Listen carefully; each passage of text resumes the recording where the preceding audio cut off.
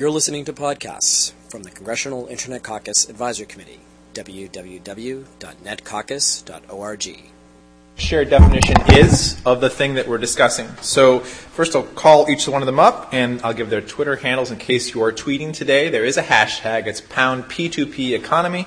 We'll see if that's applicable. So first I'll start with Adam Tier. He's from the Mercatus Research Center at George Mason University. He is Adam Tier, as you can see on your program. He has a new paper out, Unlocking the Sharing Economy. You can see his case for regulation or the lack thereof out in the table. I imagine we'll bring that up. I want to bring up David Hantman from Airbnb. Here, he's going to have some discussions on public policy and some of the challenges there. It's nice to see you in person, sir. Let's see if I can get this right. Aaron Sundararajan. Did I come close? Yeah, pretty close. Pretty close. Okay. Welcome, professor from the New York University Stern School of Business. And finally, John Brayo from the National Consumers League. So I'm going to crib directly from your paper, Adam, because there actually is a definition in there. And if you all agree with me, then we can start off with that as the definition. Some people call this the collaborative economy or the peer production economy or the peer-to-peer economy. That's our P2P hashtag. They suggest that think of it as any marketplace that brings together distributed networks of individuals to share or exchange otherwise underutilized assets. Now, I know you agree with that, Adam. Mm-hmm. What about the rest of you? Is that what we should call the sharing economy, or is it something else? I agree with that so far. I think we're so early in this that who knows what it'll be like in 5 years. And I think of it as more of an empowerment economy. Empowerment economy, okay. Different way of thinking. What about you? Yeah, I think that's probably a better definition than calling it the sharing economy. When we think of sharing, their natural inclination is, we're taught to share from a very early age. It's a great thing. In effect, when we talk about many of these services, we're talking about more of what I think of as a matchmaking service, and a matchmaking service for a fee. So to think of it as purely sharing, I think, obscures a little bit what these services do. But I would agree absolutely that they are utilizing underutilized. They're finding a way to help us utilize underutilized resources. Okay, and you agree? I like the definition as sort of being broader than ones that I've heard before. I'd expand the term asset to include labor and capital as well. Mm-hmm. But we're certainly sort of setting up sort of typically internet-based, decentralized communities or decentralized networks.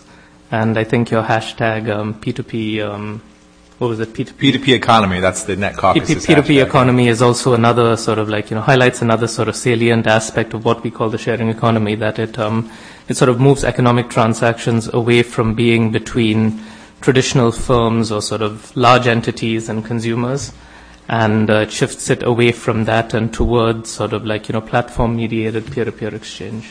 So to ground this in specifics, people have most likely heard of Airbnbs. How many people here have used Uber in the room?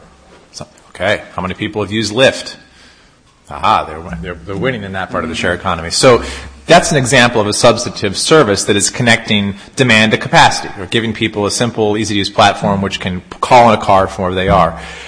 What other kinds of examples should people know about beyond these two? Obviously, from Airbnb, what examples would you share in your sector? So, Airbnb is the main one that allows regular people to rent out their own homes. It really is about sharing their assets that are underutilized. Yep.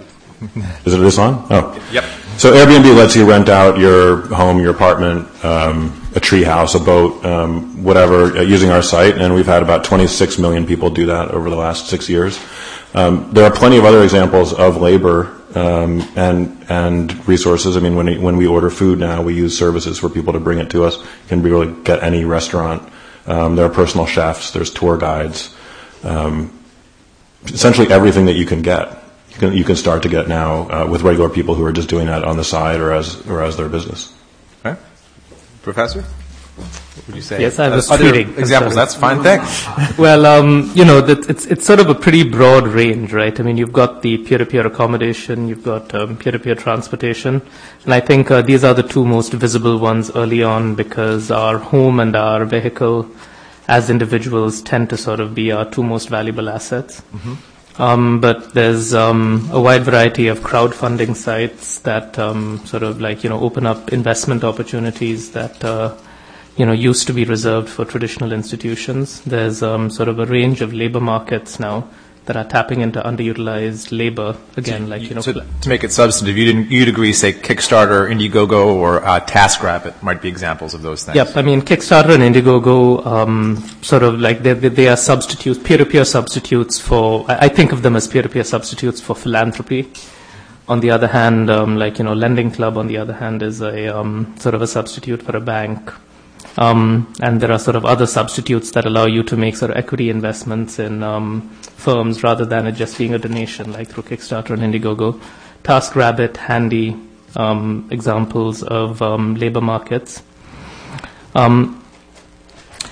In some ways, I mean, people associate, for example, Rent the Runway with the sharing economy. That's a little different, and Zipcar is a little different, and I think it's helpful to sort of highlight the difference in that both these companies, Rent the Runway and Zipcar, while being sort of rental services, are not peer-to-peer services. They sort of buy the assets that are then sort of rented out to consumers, much like Blockbuster would. And so that sort of distinguishes them from Airbnb or Uber or Lyft.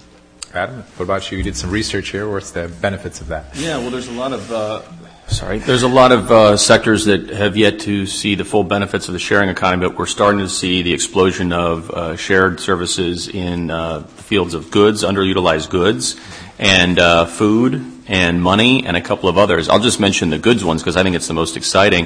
Think about all of these sort of underutilized goods that we have in our lives, like tools, things like this.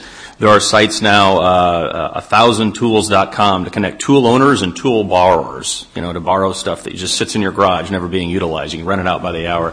MuniRent allows small municipal governments to share certain types of equipment with one another when they're not utilizing it to save taxpayers' money. And there are a host of other types of goods you can imagine. Anything that's sort of sitting around doing nothing is something that could be part of the sharing economy once an entrepreneur gets that idea and puts a platform together. For food, things are even more exciting and fun.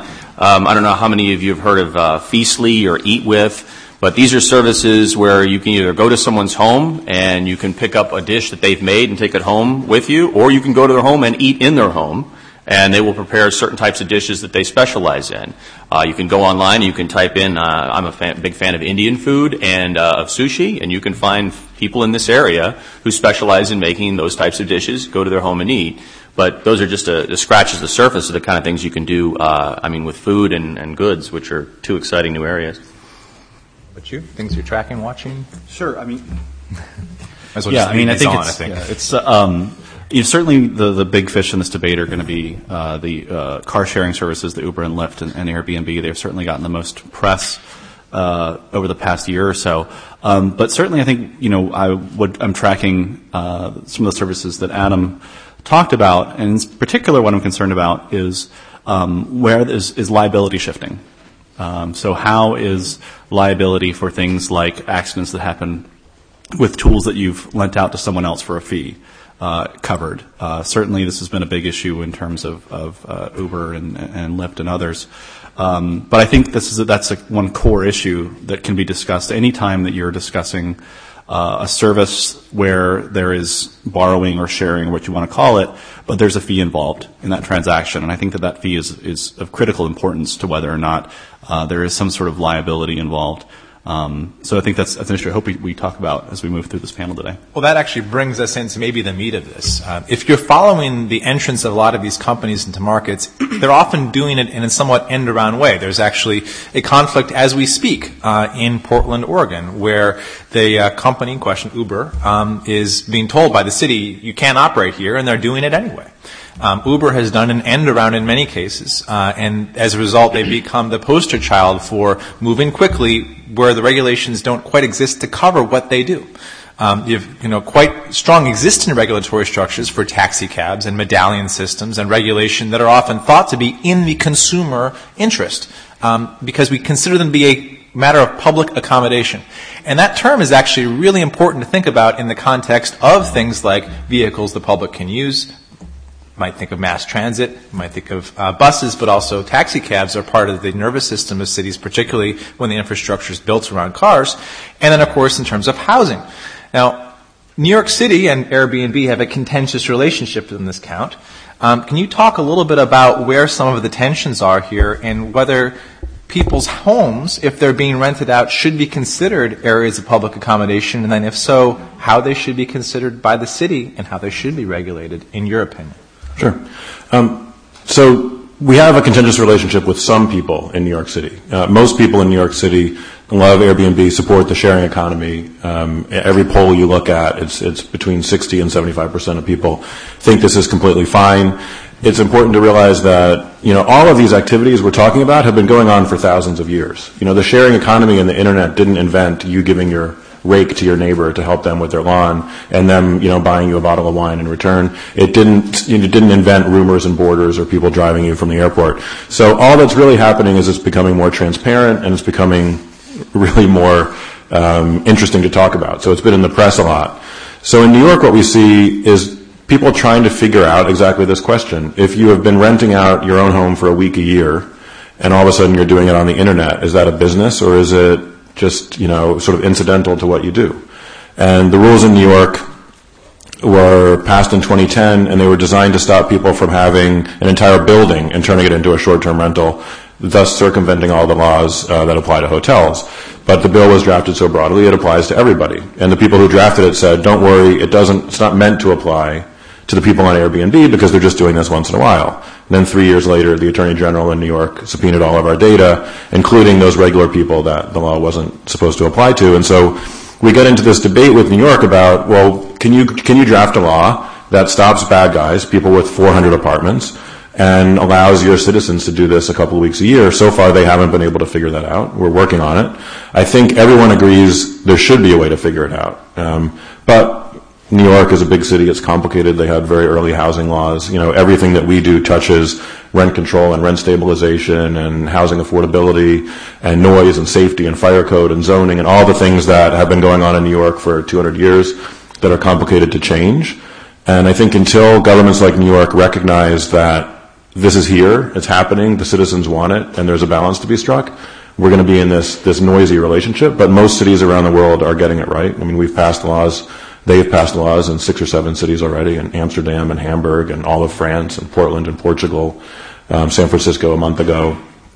So we're headed in the right direction, but cities are trying to figure out what to do, and they haven't yet quite gotten there in some of them. Well, it's a challenging issue for a lot of places where you simply don't have the, as you say, the activity itself becoming more transparent. There is clearly a shadow economy that's going on all the time. There always has been, with people bartering time or resources or services for other things.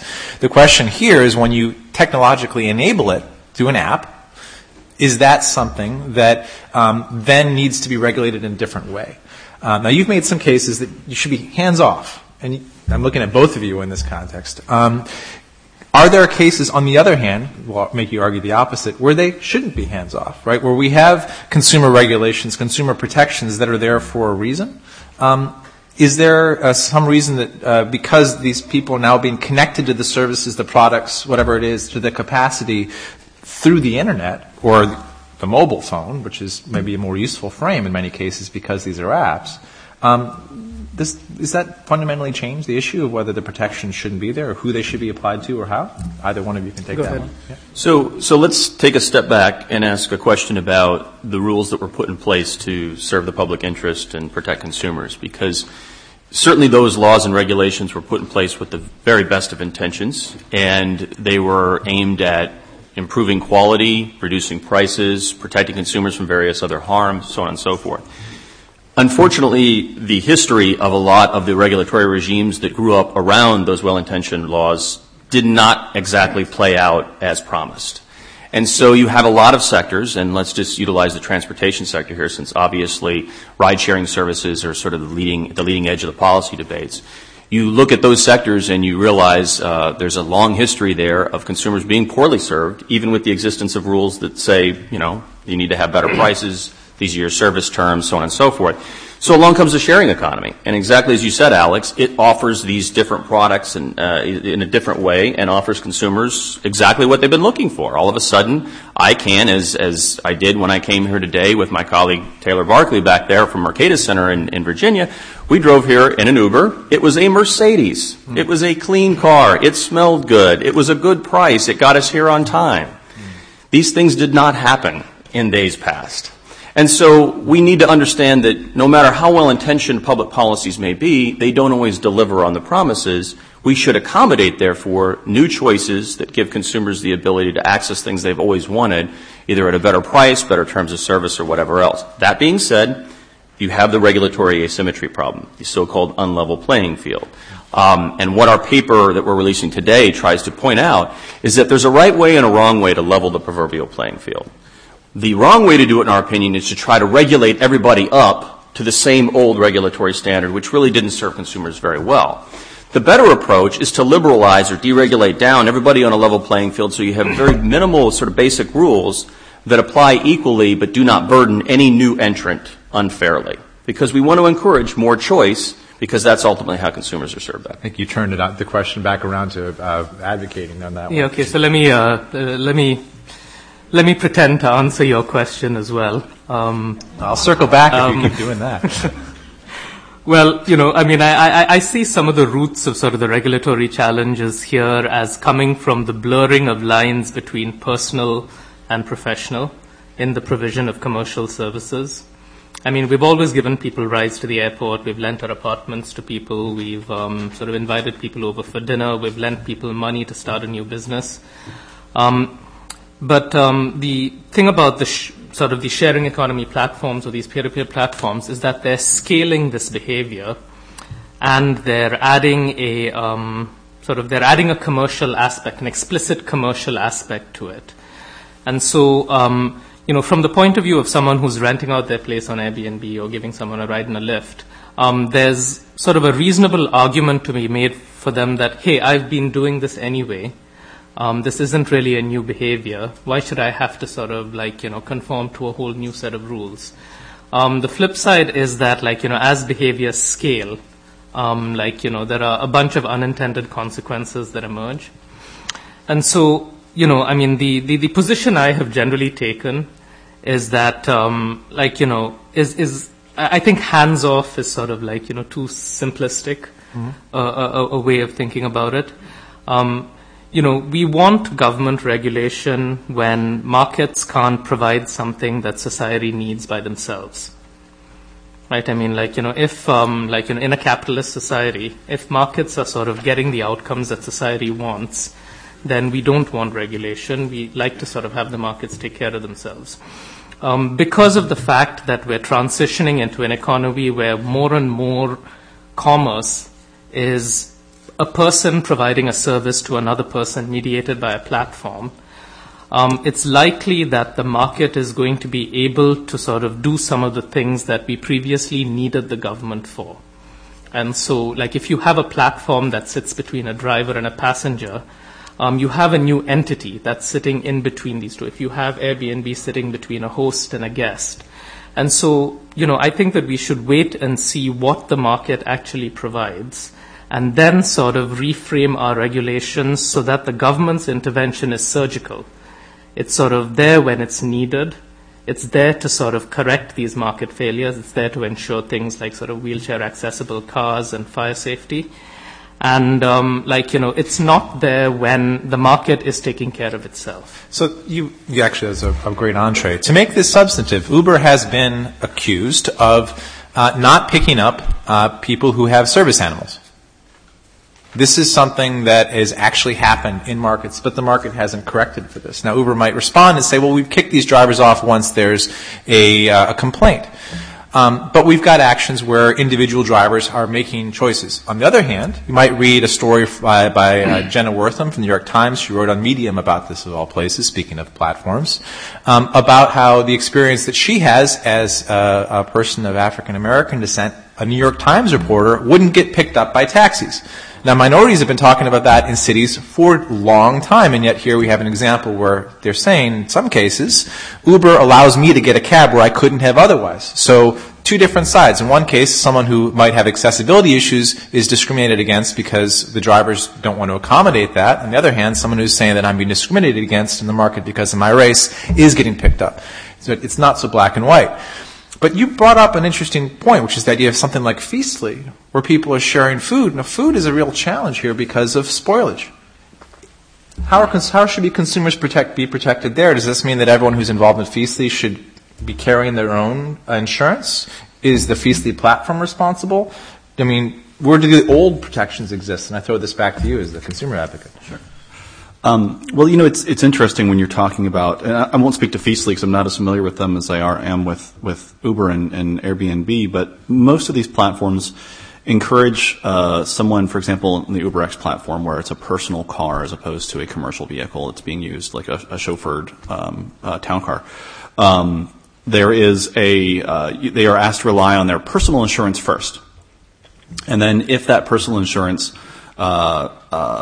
declines to cover a particular incident because that is the vehicle or the home was being used for a commercial purpose, then it will default to a secondary insurance provided by the platform. This is, and when I talked about liability shifting earlier, this is what I was alluding to.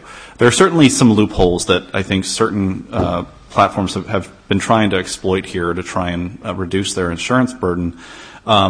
But it does come down to, well, are consumers being protected enough when they are using these platforms? I think there are many cases out there you can find when you look at Airbnb, stories about Airbnb and Uber and Lyft and others, where when that incident did happen, a consumer was not or had trouble getting coverage from the platform provider despite this provision of a secondary insurance. So I think that's an issue that needs to be looked at in more detail. But one of the things that has struck me about this debate in general has been the lack of good data out there. If we're comparing, say, taxi cabs to Uber, and we will take your example of the African American New York Times reporter who wasn't picked up by a regular taxi. I personally am trying to find data here in D.C. about complaints against the Taxi Cab Commission. For issues like this, for issues of rude drivers with poorly maintained cars. That data is incredibly difficult to find and to get access to. And until we're able to get data like that and compare it in a holistic way against consumer satisfaction with services like Uber and Airbnb, I think it's difficult to determine whether or not we should regulate and how we should regulate in a different way or not. So I think that's where I would want to start, is saying, how do we make this data more available? Well, on that count, it's, I think, worth bringing up that here in D.C., Uber is actively lobbying the local government, as reported by WAMU, not to have to disclose who it picks up. It's actively trying to prevent data about whether it discriminates against anyone or not from moving into the marketplace. It's pushing local government to change the law that is being pushed forward so that it doesn't affect it in a way that it affects the other taxi cabs in the city. And this is an example where there can be asymmetries in the market, despite our hope, right, that they won't be.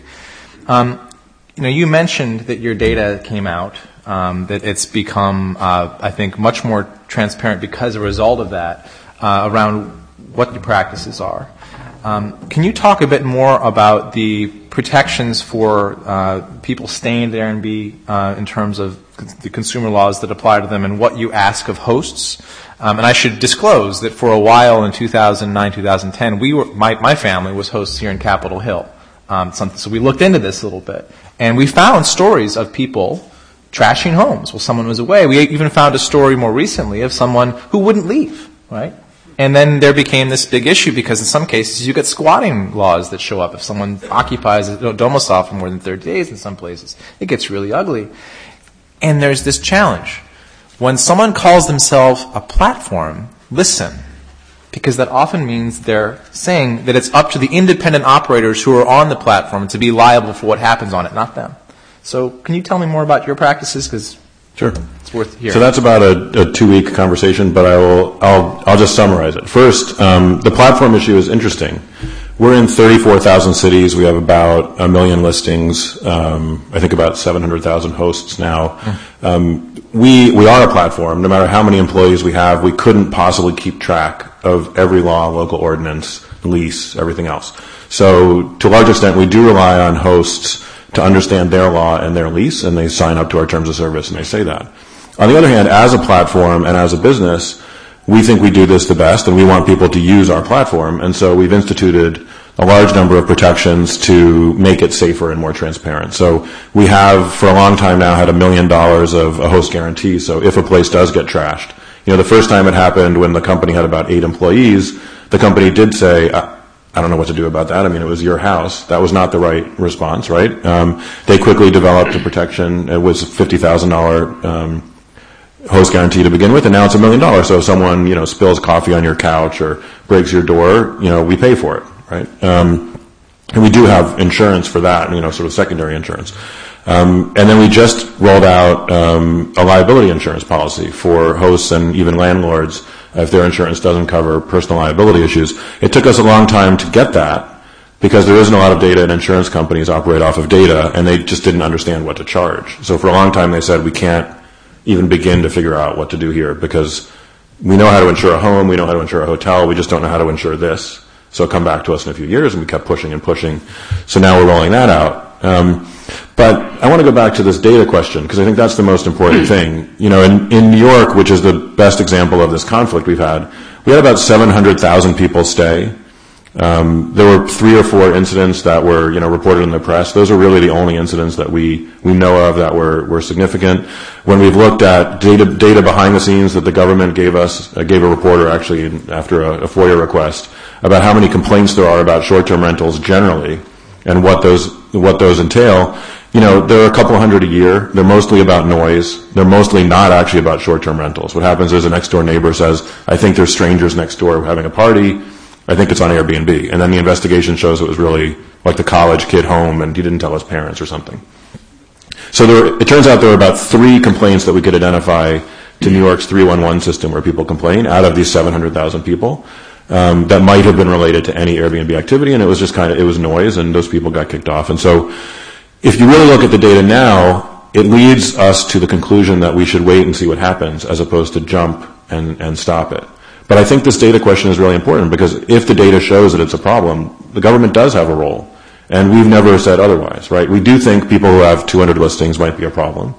If you want to increase enforcement, increase penalties there, but let people do this in their own home, I think that makes sense. Just as Uber is different than UberX, which is different than Lyft, which is different than Sidecar. Every model is a little bit different. And the closer you get to a person doing this once in a while, which they've always done, and the more transparent you make it so they can make an informed choice, I think the less you need government intervention. So just to push in here, Airbnb makes approximately what kind of net revenue every year right now? I don't think we can say that. Ballpark? Well, I mean, millions, tens of millions, hundreds of millions of dollars? I literally think I would be fired if I started talking about revenue right now. But you're making more than $1 million a year, right? No, $10 million a year.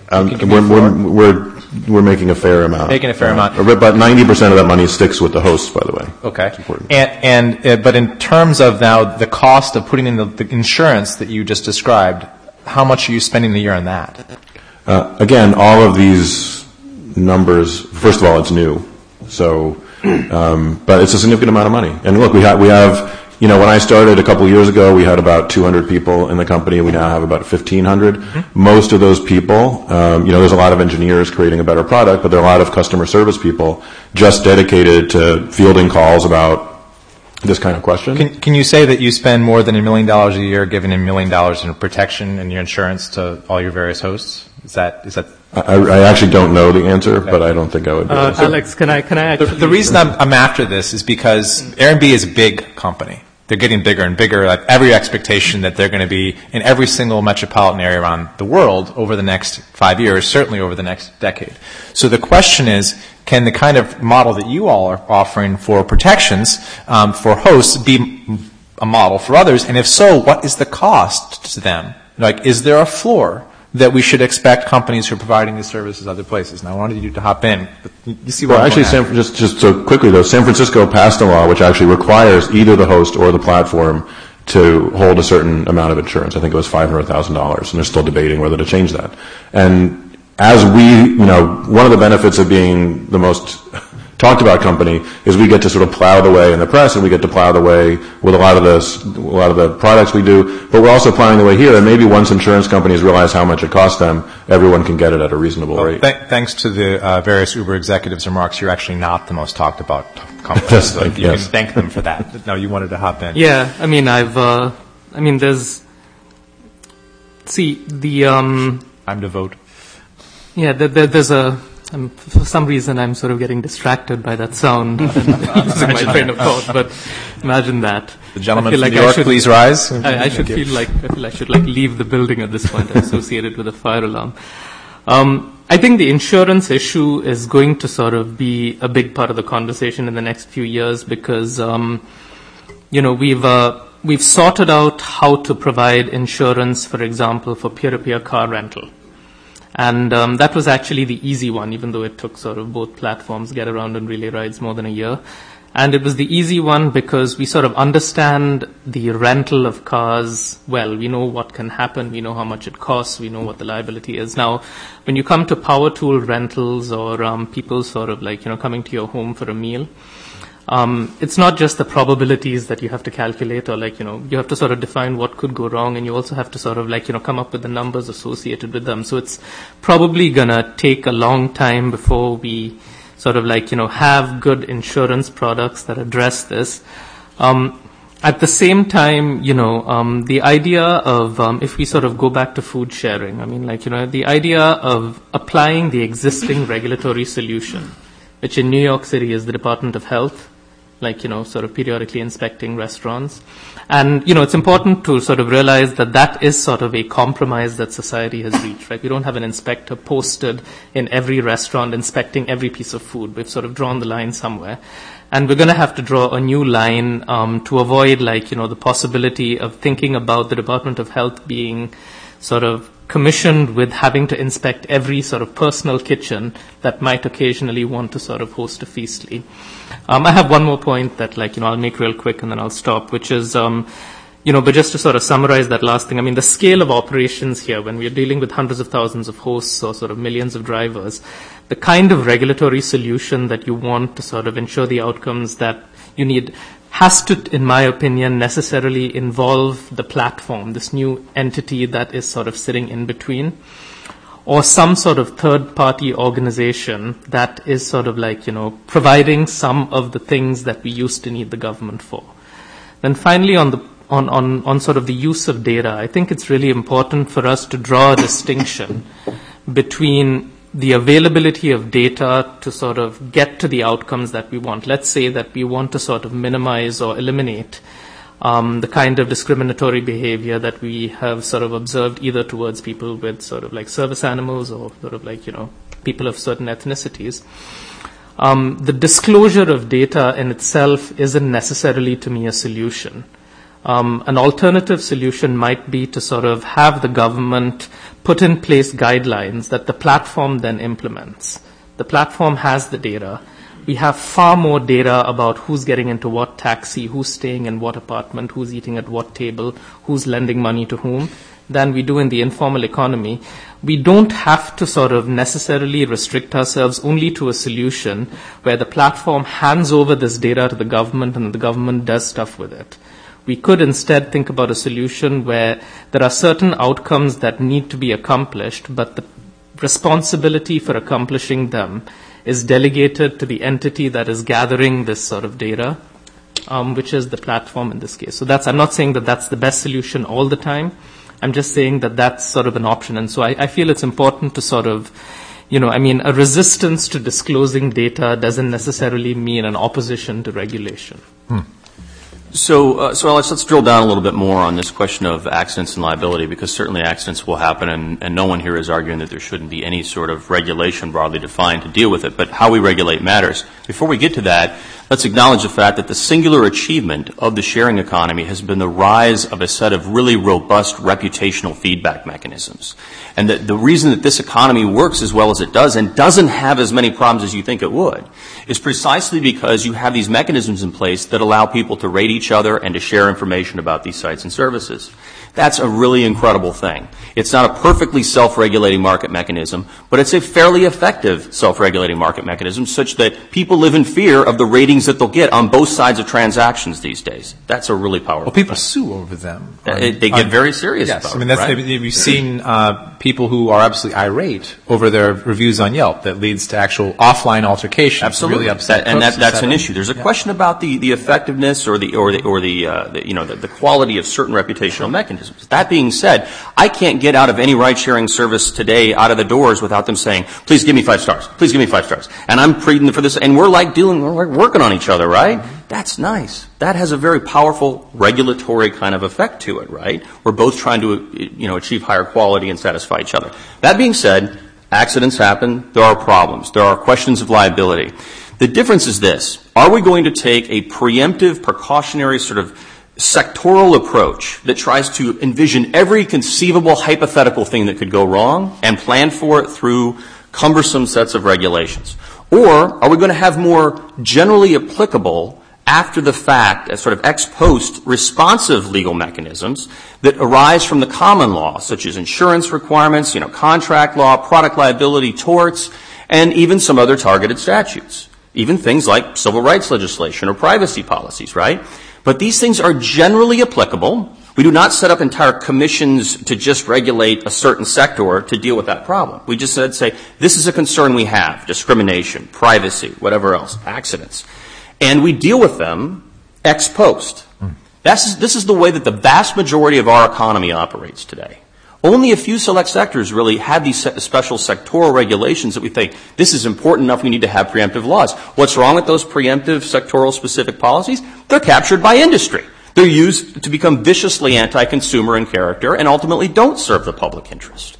So I lived in Boston for a while, as I might have previously mentioned, and I had a snowblower, which my neighbors would love to borrow, and I said no, because I talked to a lawyer. And if you've ever seen a snowblower that deals with Boston, it has gigantic, blades in the front, and it throws snow and ice out the side.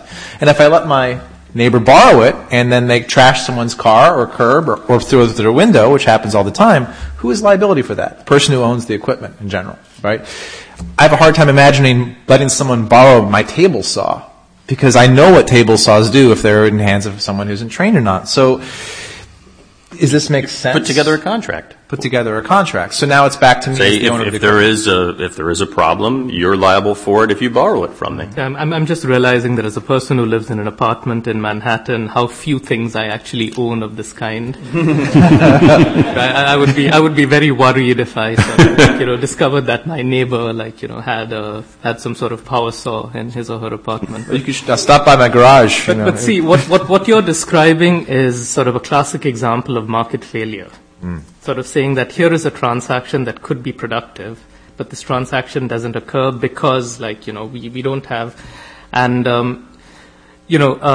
it's not clear that a reputation system is going to sort of solve that problem. And I know many of you have read the thing I wrote for Wired a couple of years ago. I know you cite it and you've tweeted it, and I think it's sort of I fell victim to sort of the quest for headlines there, where reputation replaces regulation was one thing, but the point was that this was a sort of a bilateral user feedback system is one of many things that might start to prevent market failure. I mean, there are other things. There are connections to real-world identity, like Airbnb has sort of a verified ID system. Carpooling, which is a company that I follow quite closely in Europe that does city-to-city ride-sharing.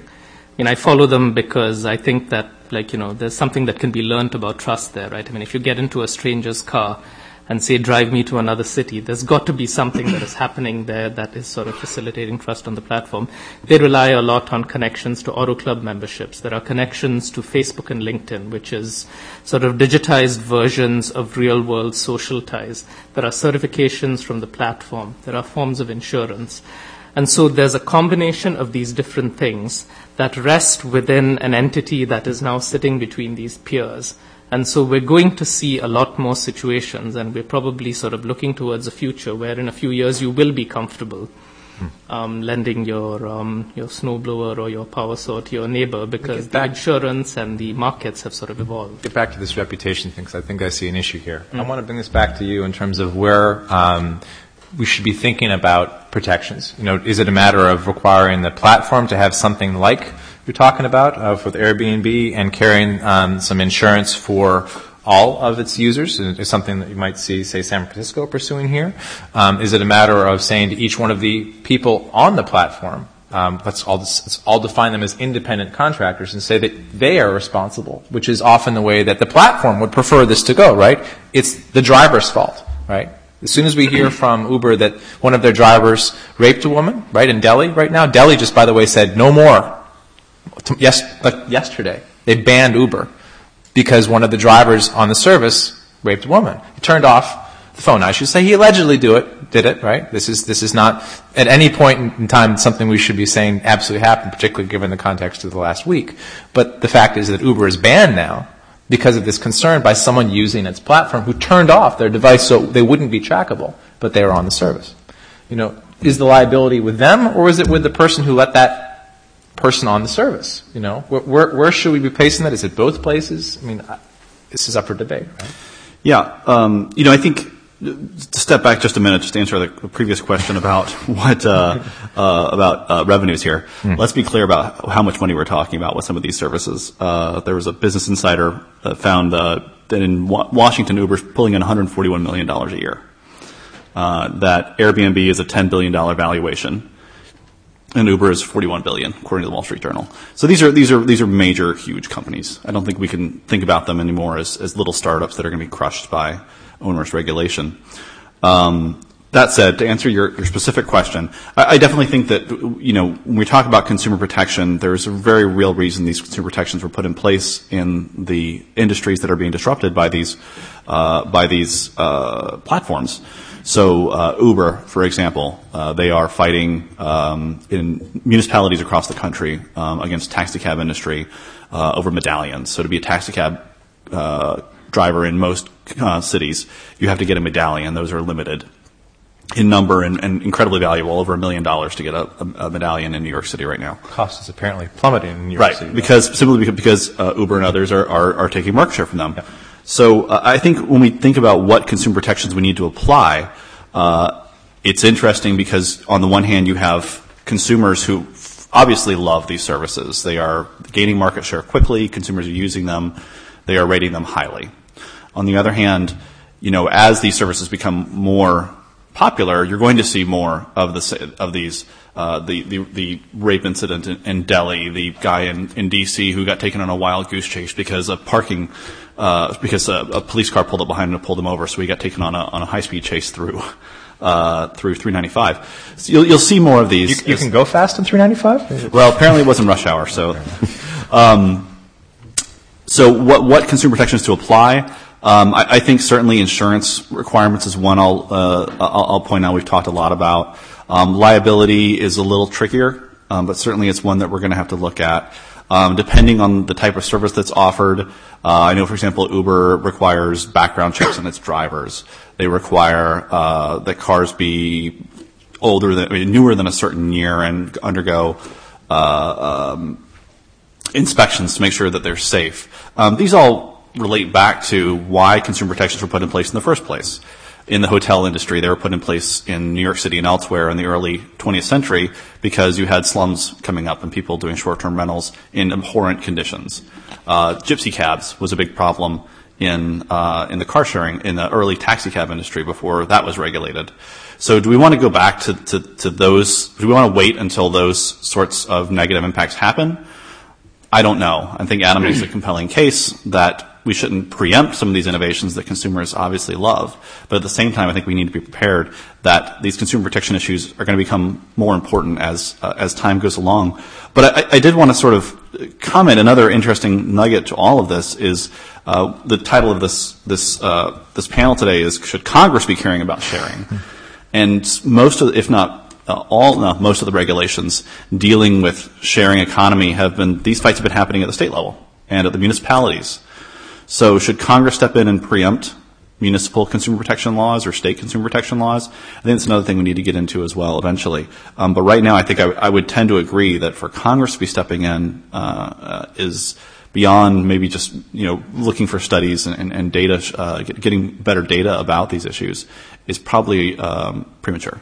I mean, there's another side to this, right, that we haven't touched upon, because we focused very heavily on consumer protection so far.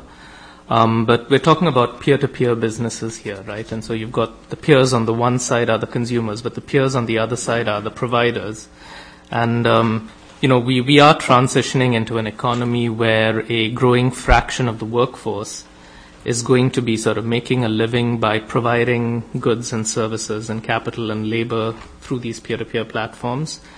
And so, an issue that I think sort of warrants discussion and perhaps sort of is within the purview of what Congress might be interested in has to do with the fact that we may start to see sort of a melting away of the social safety net that is often sort of provided in part by employment by a government agency or employment through a large company.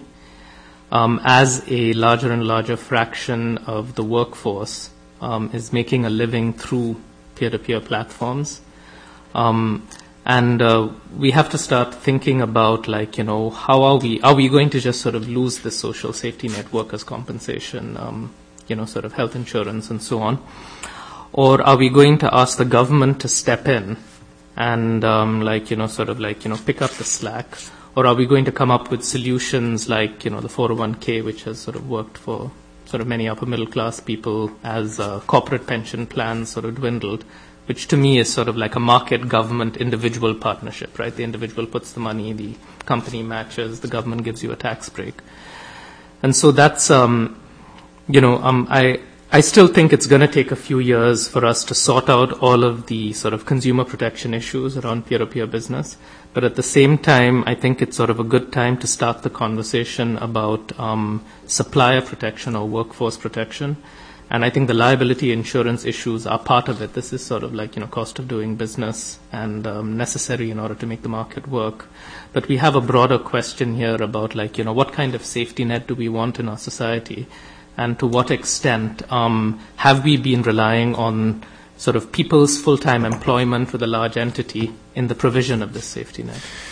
So to dig into this particular issue, there was a New York Times report about Airbnb within the last month that suggested that many of the people benefited the most from it were actual commercial operators of real estate, not smaller individuals. So that the framing of this as a collaborative consumption engine, as something that's helping lots of people supplement their income, might not be quite matched up with how the large proportion of the revenues are being made. Now, I know that this is a tough question to bring up, but in terms of what you see in your markets, is that what's happening? Are you seeing professional operators making the majority of revenue from renting out guest houses, renting out apartments they already own already, buying apartments just to rent them? Or do you have a large number proportionally of individuals who are getting a room to rent? Right. So it's a little distracting when they talk about this because the facts are about 90% of our hosts have just their own home. I imagine it's very distracting whenever the New York Times talks about you. But what it does is it prevents a solution, right? I mean, there are clearly, if 90% are doing their own home, then 10% are doing something else. And if you're doing more than your own home, you're making a disproportionate share of revenue, right? Like if you're doing your own home for a week and you're making $1,000 a year, as opposed to having a second home for 300 weeks and you're making $20,000 a year or $50,000 a year, it skews towards a revenue result that's different than the actual story. It's still the vast majority of our revenue and our listings and our hosts are just regular people doing this. And there's a reason for that, actually, is because people who have vacation rental homes usually use other companies. I mean, there are other companies who specialize in permanent sort of vacation rentals. What we do with our tools is we make it a lot easier to do it safely if you're just doing this for a week a year. So instead of a bulletin board in the college or Craigslist or word of mouth, you're actually using our tools. So a lot of the people that the New York Times were talking about have actually been taken off our site. Because one interesting thing we saw after the AG talked about this is we didn't actually realize how many people there were with a lot of listings. There were a small number of people who had too many listings. And it turns out they were also providing actually not a very good service to our customers. And we had not paid enough attention to that. So when we looked at people who had 100 listings, for example, their ratings were much lower than people who had one listing. Because people who came onto Airbnb were looking for a personal, local experience. They buy into the sharing economy. They really want to meet their host. They want to be told, here's the local deli to go to, here's the alley not to walk down in New York City, whatever it's going to be. They're expecting something from our site. And cookie-cutter hosts who had 100 listings were not providing it. And so there's actually a natural incentive for us to do the same thing that the government happens to want us to do in New York, which is to concentrate more on regular people and less on people who are doing this for a living. On the other hand, in Aspen, in the Outer Banks, in Cape May, vacation rentals are the only reason these economies even survive, right? It's for a whole summer or a whole winter. They're rented round the clock, and someone else might live there 9 months a year. They might live there even during that time, but rent out a room or a part of the home. But either way, you couldn't take away vacation rentals from those places. And so it really depends city by city what they care about. I will say that we need to break through the argument that there are too many people doing the wrong thing to get to how we protect the people doing the right thing. And, the statistics are important.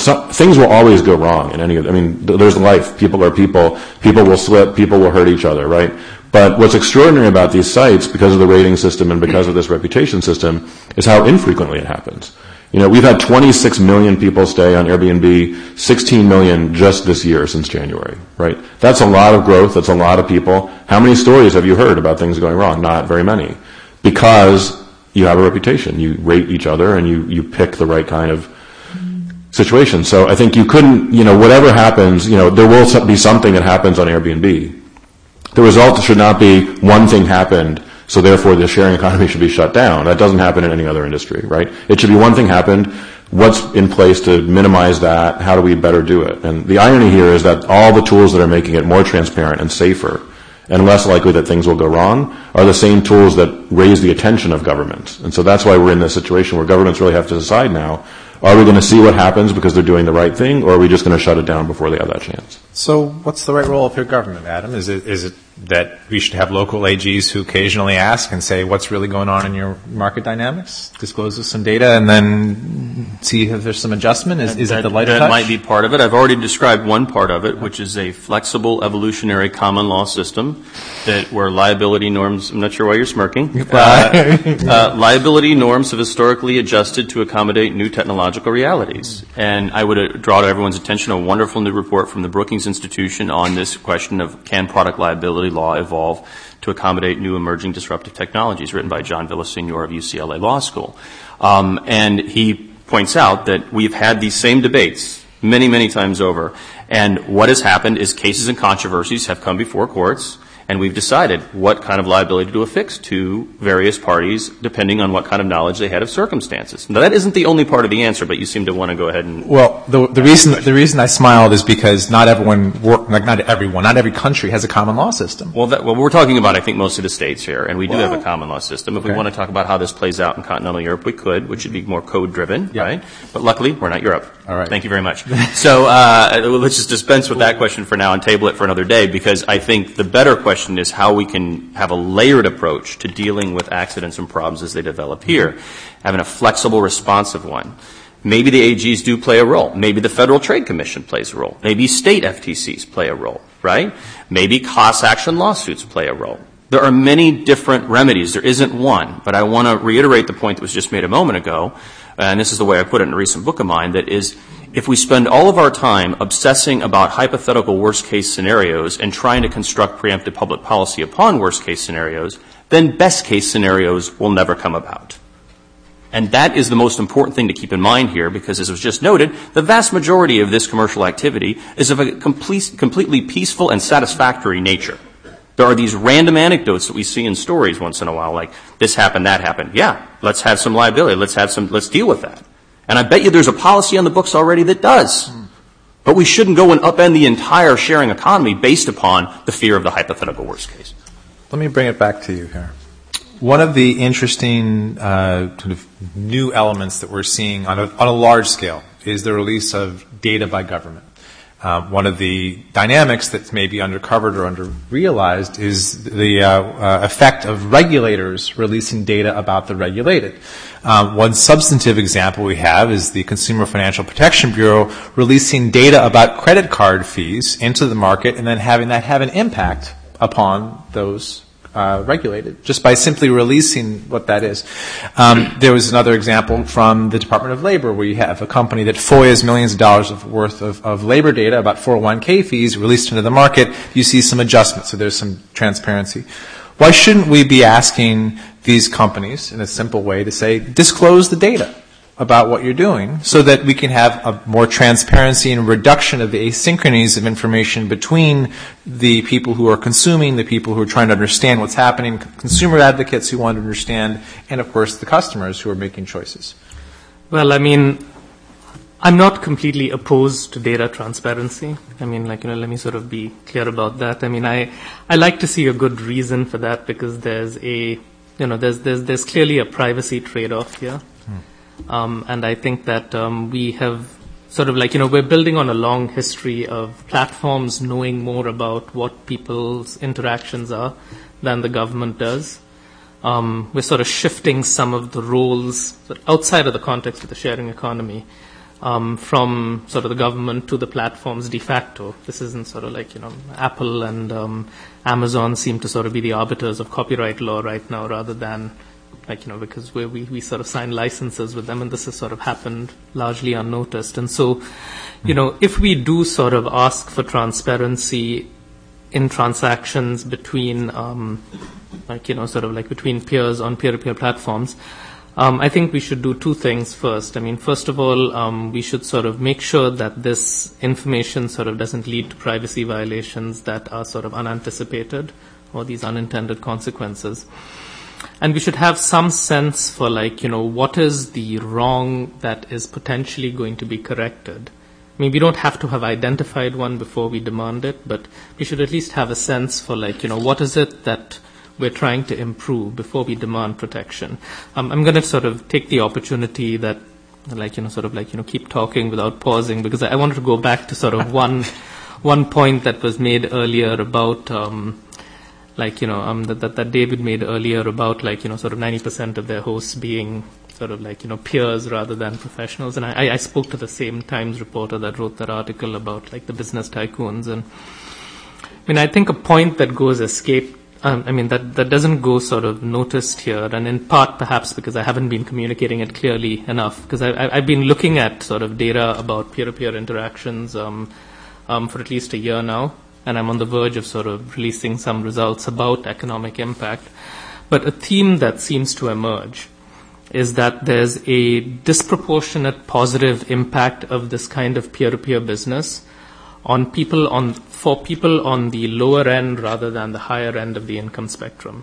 And this seems to come from three sources. I mean, one source is simply participation. Someone who couldn't afford a car is now sort of driving a car on demand when they need it.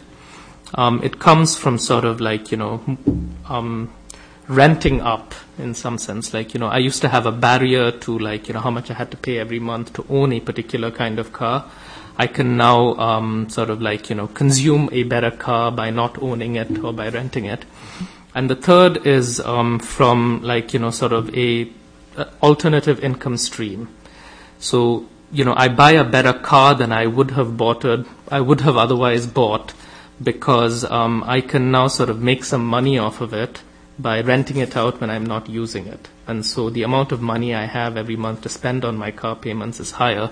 My guess is that, although I don't have data sort of one way or the other on this, is that you will see the same kinds of effects induced by Airbnb on sort of people's quality of dwelling, right? Because if you can rent it out periodically, you can end up spending more. And so I think it's really, one of the roles that I certainly sort of see for the federal government is in sort of inducing sort of a greater level of transparency, not necessarily in the transactional data, but on the data that can be then used to sort of establish that these theories that we have about how the sharing economy will have positive impacts, that this sort of this theory can actually sort of be empirically tested, and these effects that I'm able to demonstrate because I'm partnering with a platform and sort of like, getting their data.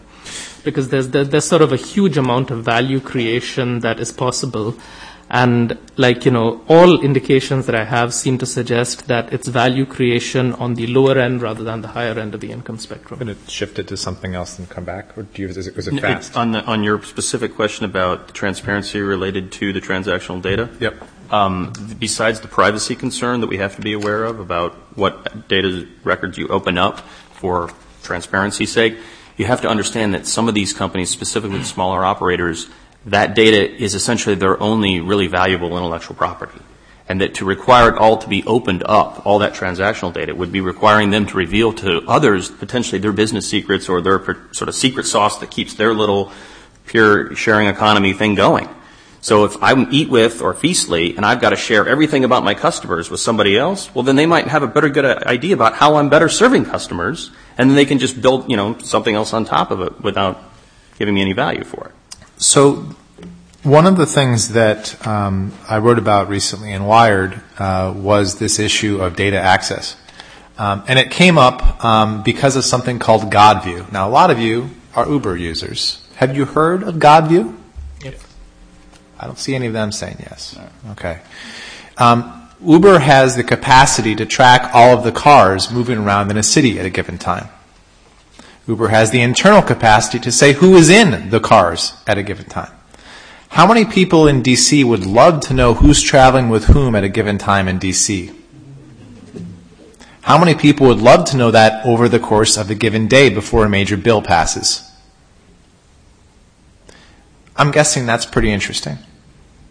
Now, one of the things that happened because of a stray remark at a closed-to-press party, don't talk to BuzzFeed reporters unless it's very clear what the conditions are, folks, that someone made a veiled threat, and then it came out that a reporter had an executive access her location using their platform. Now, the Washington Post advanced that story, and it came out that, in fact, someone who was interviewing for a job had access to GodView and was able to go in and see a record just because they're interviewing at the company and see who the individual was that was related to a powerful politician. Now, one of the things that happens in the sharing economy examples we're talking about with these platforms is you have a vast amount of metadata. This is a concept we've heard a lot about in Congress over the last year or so, that describes interactions that were previously silent, latent, or dark, that weren't apparent, that now become clear because you can see how people are interacting over spaces and time. And that location data is really interesting, right? Because you can see where people are at different times. It opens up a brand new place for law enforcement to ask for data requests. Those are absolutely going to spike. You can expect that.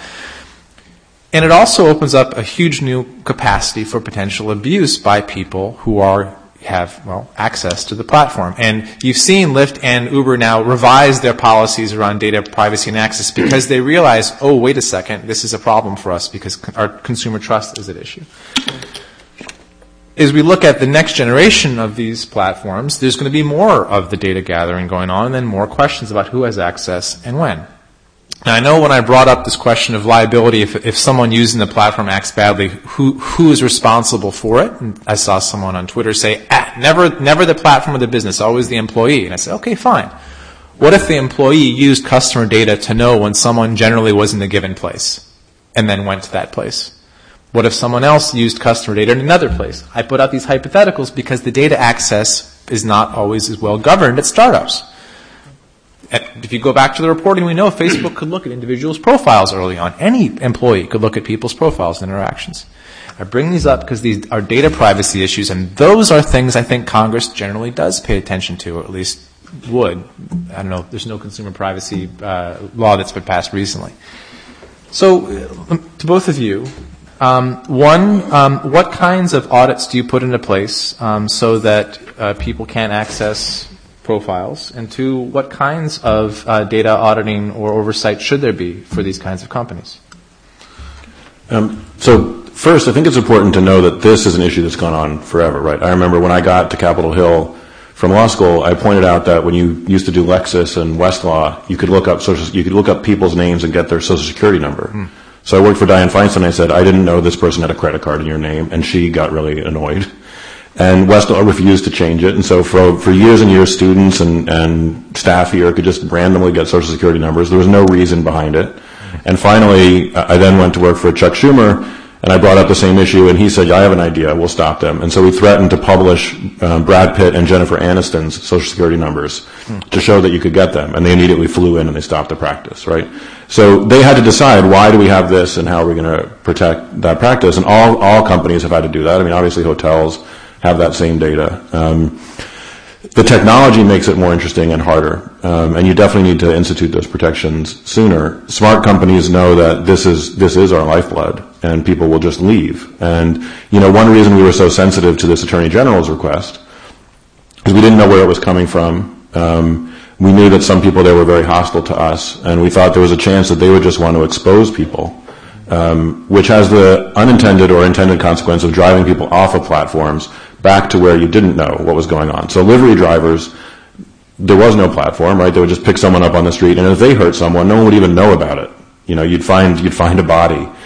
What's interesting about Uber is someone gets hurt, and Uber is held accountable. And so whether it's a law or not, there is an incentive by these companies to do the right thing to avoid that blowback and keep their customers. And so that happens a lot with all of us, is trying to figure out how to protect the data.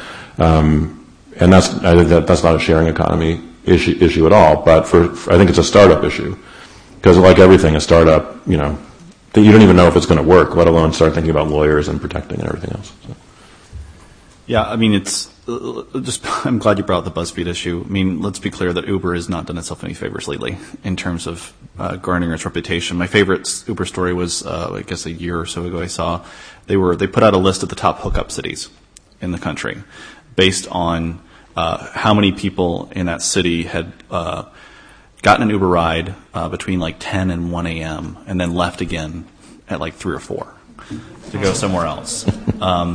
And that's fairly creepy to me. But whether or not they should be able to collect that data in the first place is a question. I think I would absolutely agree with you. It's not just an Uber issue. It's not just an Airbnb issue. It's a issue about what technology companies keep and how they use it. But I think beyond that, what's more important to me as an advocate is how are they securing that data?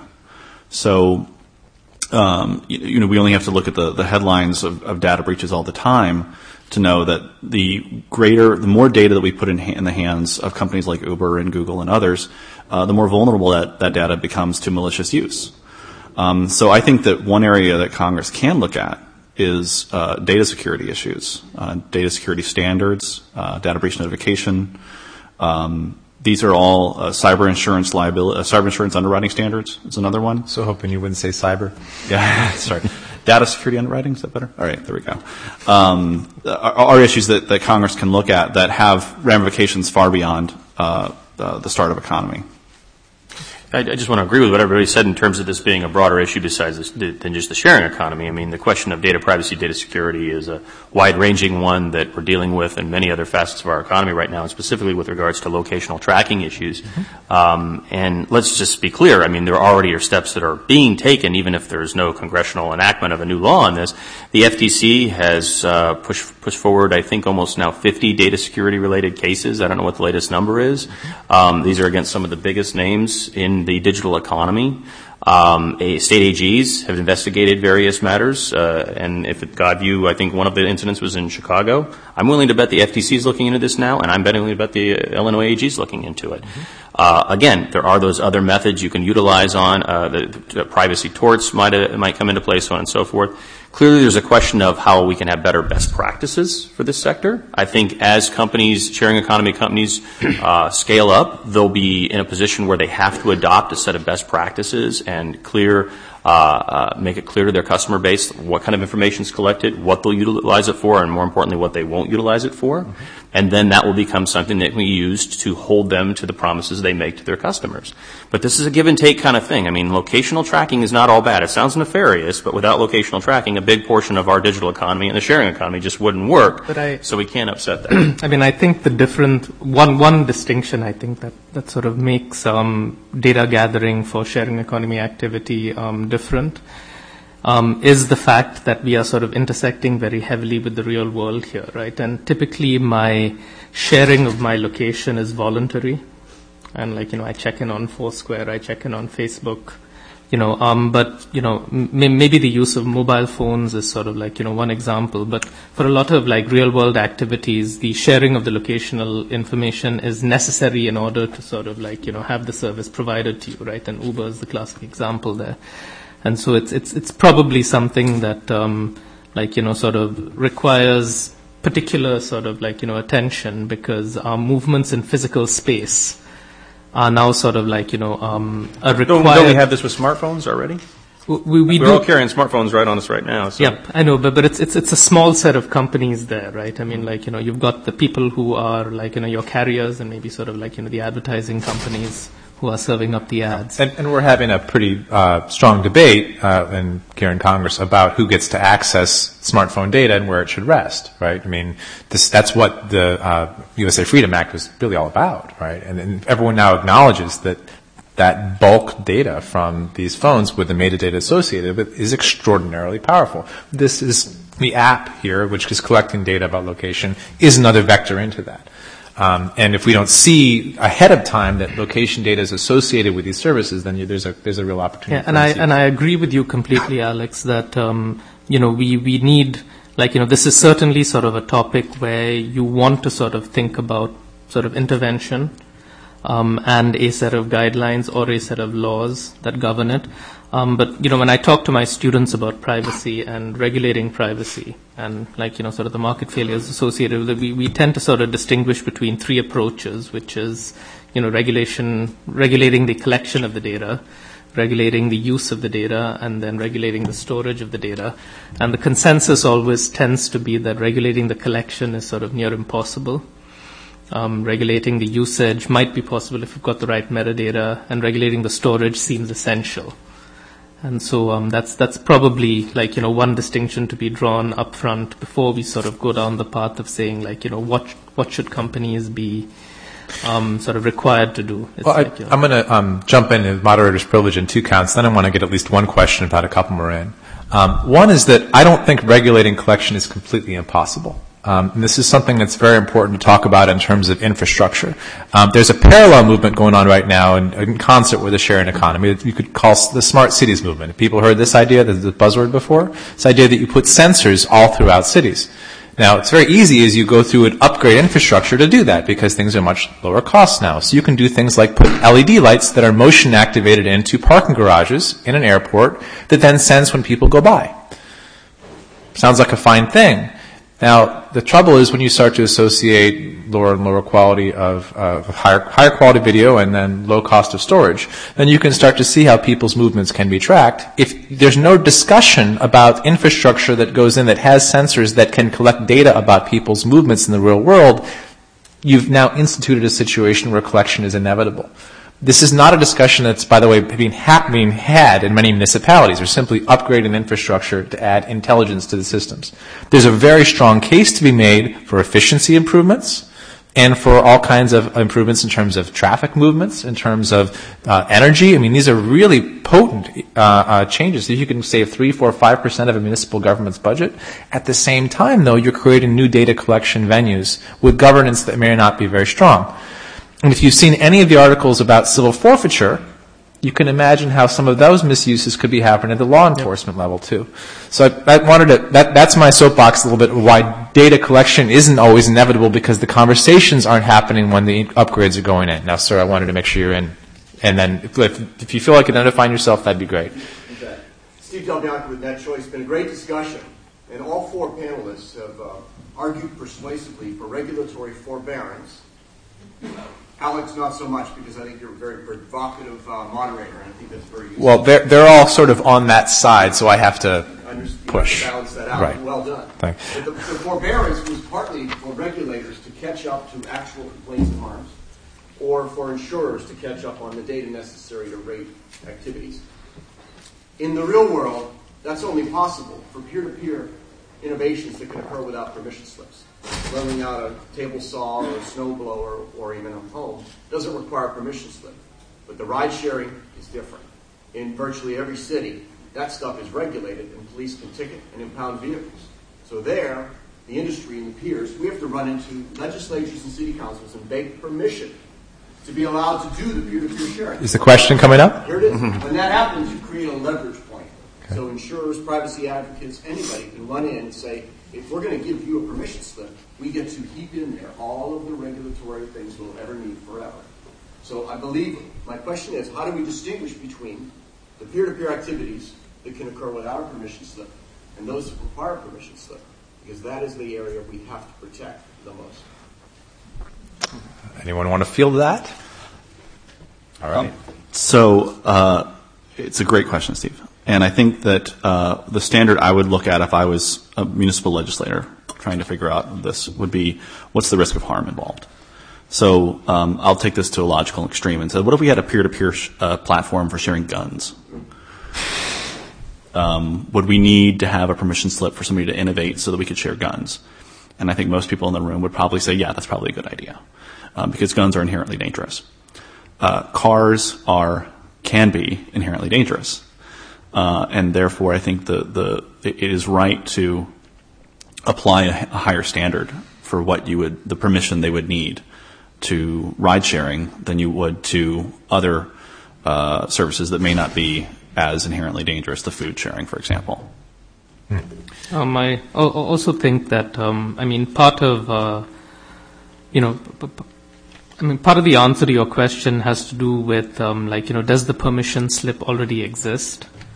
And what were the market failures that the permission slip was developed to prevent? I think, so nobody would disagree that 25 years ago, people were happy about taxi cabs being regulated in New York City because it made people feel safe getting into a taxi cab. And so when you're sort of replacing an existing behavior of being driven around by someone else commercially at scale, then you want to sort of rethink the role of the permission slip. On the other hand, when you're scaling a behavior that used to be informal, which is lending the snowblower, and to some extent Airbnb to me sort of falls somewhere in between because it's short-term accommodation but it's renting out your apartment, then you have to sort of give careful thought to sort of what the role of the permission slip is going to be. Heather, you want to comment on that? Just very brief, indirect comment based on that. I don't know if anybody saw, but the UK government recently came out with a major report called Unlocking the Sharing Economy, an independent review. It's a nice report, and it includes the recommendation that would partially address your concern, Steve, which is that the sharing economy itself needs to come together to have a single voice on common concerns and to set benchmarks and standards of service in order that consumers know what they can expect when they use these services. They can also have a common voice as it pertains to problems like you've identified. And right now the sharing economy is very decentralized, dispersed, different sectors, different actors, and that's a wonderful thing. But it leads to a problem like the one you've identified, inability to come together. A job advertisement for new lobbyists? Yeah, well, you take it. Not so much. All right, any more questions? This woman here, and get to you two.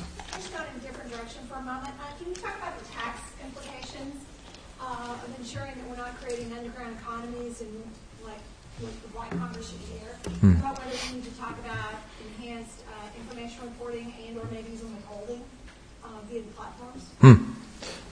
How are you all handling tax issues? So it's an interesting question, and we've had some interesting experiences. Again, as people come off of doing this just on their own, sort of ad hoc with bulletin boards, being on a platform that we take the money and then we hand out the money. So there is this opportunity for us to get involved in this if people want us to. So we're paying taxes in Portland. These are hotel taxes, which we're not sure that apply to us, but let's assume they do. So we give everyone a 1099 or a W something, so they can pay their federal income tax. But then these hotel taxes have come up, and in certain cities we've started to try and pay them. In New York, we kept hearing, this is unfair, it's not a level playing field with hotels, you're not paying taxes. So we said, okay, well, we'll collect the taxes. And then the hotel industry said, please don't let them collect the taxes. So we're not sure what to do. It's actually tens of millions of dollars that we could be collecting from hosts, but the tax laws are very complicated. Hosts who do this a week, a year, have absolutely no idea how to figure out the taxes. We say hotel tax, but it's really 5 or 6 different taxes. They don't apply to everybody. And so we're trying to work that through with municipalities, but that's where you get some of these external entrenched interests who they're not sure whether they want the government I guess, to get addicted to that money. But here's millions and millions of dollars that are being earned, whether we exist or not, by hosts, and millions of dollars of taxes that they don't know how to pay. And one thing these platforms can do is step in and try and fix that, whether it's a line item just to let them know they can pay and where to go, whether it's collecting the money in bulk and turning it over to the government, which we've offered to do in a few cities. People have to decide whether they'll take it. And this is an interesting thing where government hasn't yet decided. New York, the law doesn't let us do that, so the law would have to be changed, and they have not yet changed the law. And it's probably gonna get way more complicated than that, because on the one hand, you've got sort of what used to be an underground economy, some part of it sort of now becoming more transparent, and that's a good thing. But you've also got a scaling of the behavior, right? You've got a lot more people will start to engage in peer-to-peer business. And so you're going to have fewer people who are employed full-time.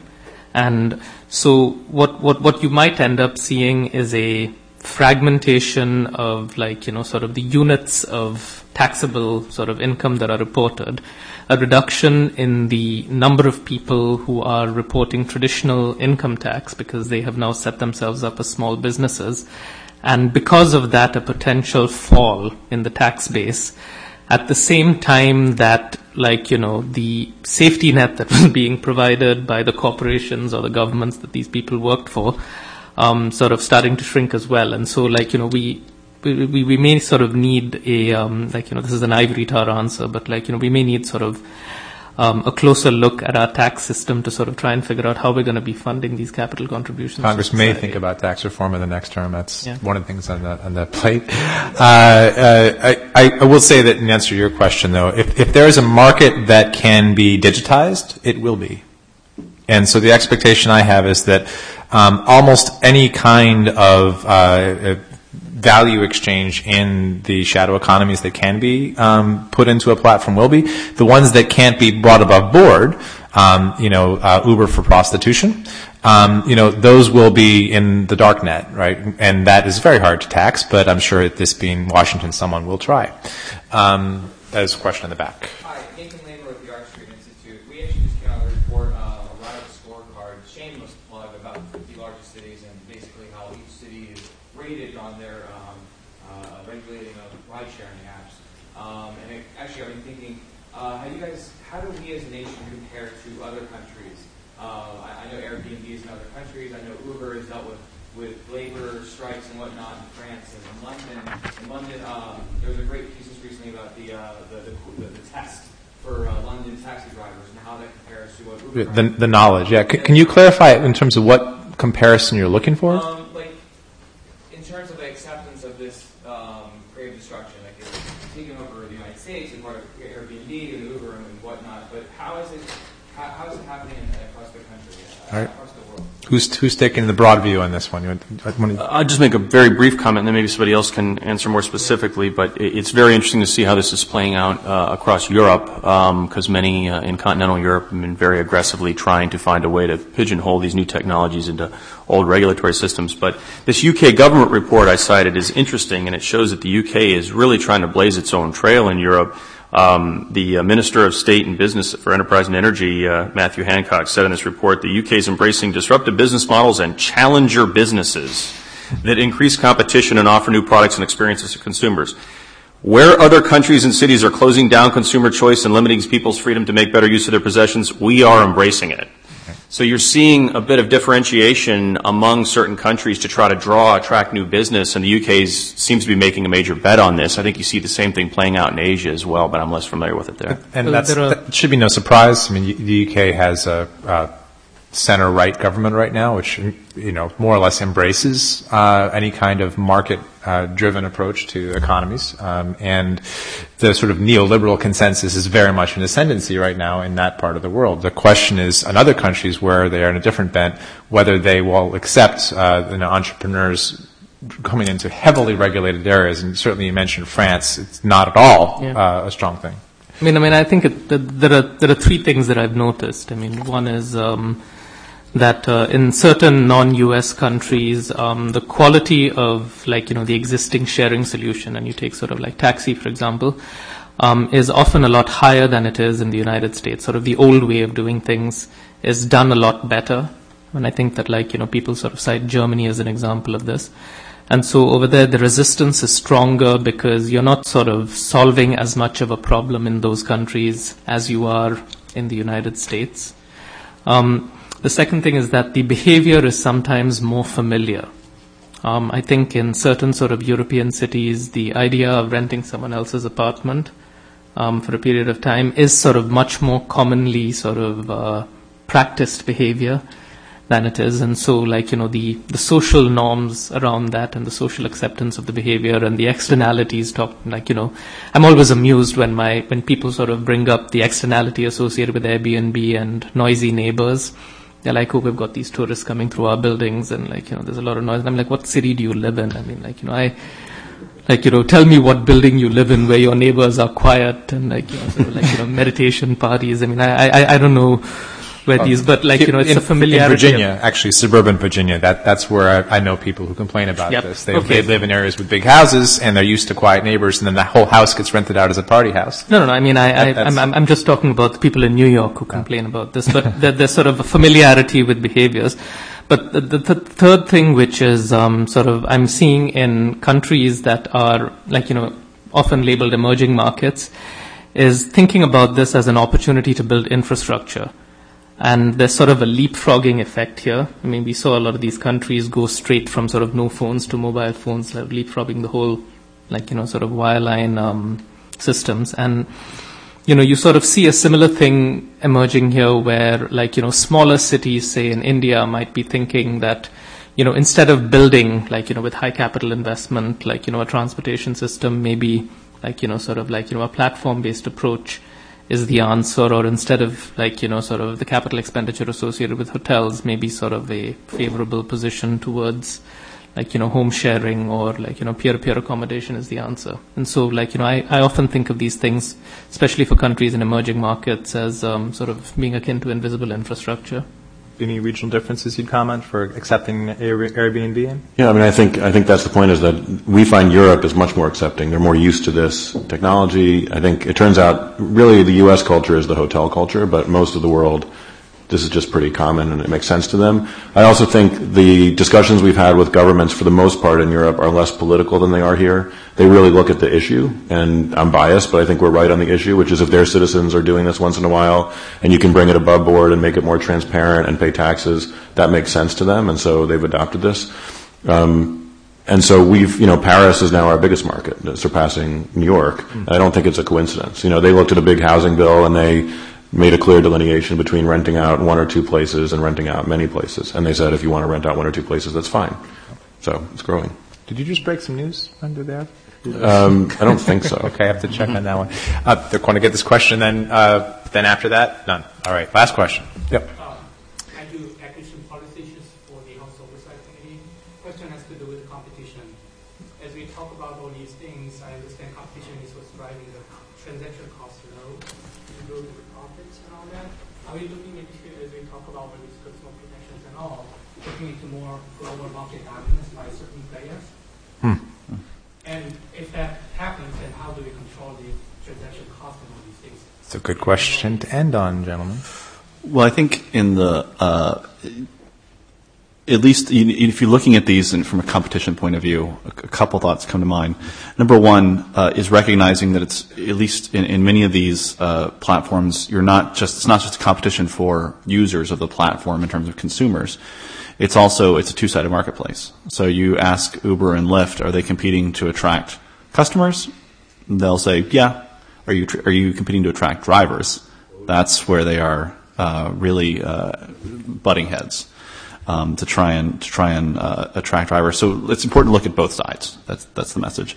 But then I think in terms of consumer protection regulation, I think the charge to Congress and to legislators everywhere is to recognize the difference between protecting competitors and protecting competition.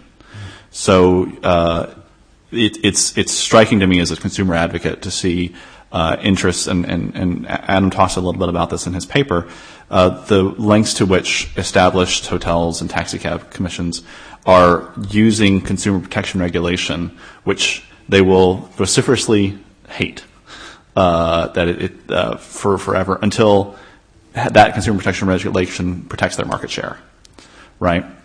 So your charge is to differentiate whether consumer protection regulation is being used as a way to protect the entrenched business interest, or if it's being used legitimately to protect the interest of consumers who are using these services.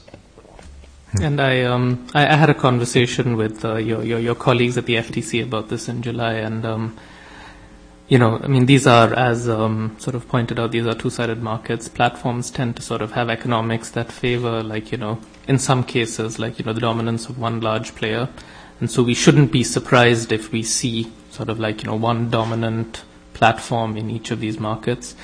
But in some cases, if you take ride sharing or ride selling, as some people like to call it, for example, these markets may be more contestable than we think they are, because they're sort of local.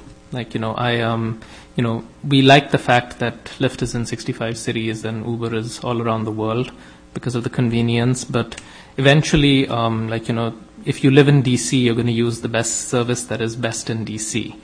And so there's sort of a local sort of concentration of supply and demand in these markets that may make them sort of may make sort of antitrust issues less of a concern than they are, for example, for Facebook, or that they were for Microsoft. A really quick final point, because I see Tim Lord's itching to get out of here. So, if the concern is market power, we have antitrust laws. They're not going away. They'll still cover abuse of market power. But the point of the real point here is that this is still such a new sector. We would have not even had this debate 2 years ago. We would not have known these companies' names. We would have not known what to call this economy. So the pace of creative destruction in this sector is really unparalleled. So I think we should do everything we can to give competition a chance, because it seems to be doing a pretty good job so far. So if to sum up, I would say Congress should care but forbear. Well, that's the writer. There we go. So thank you so much for everyone for coming, for the good questions. See you online.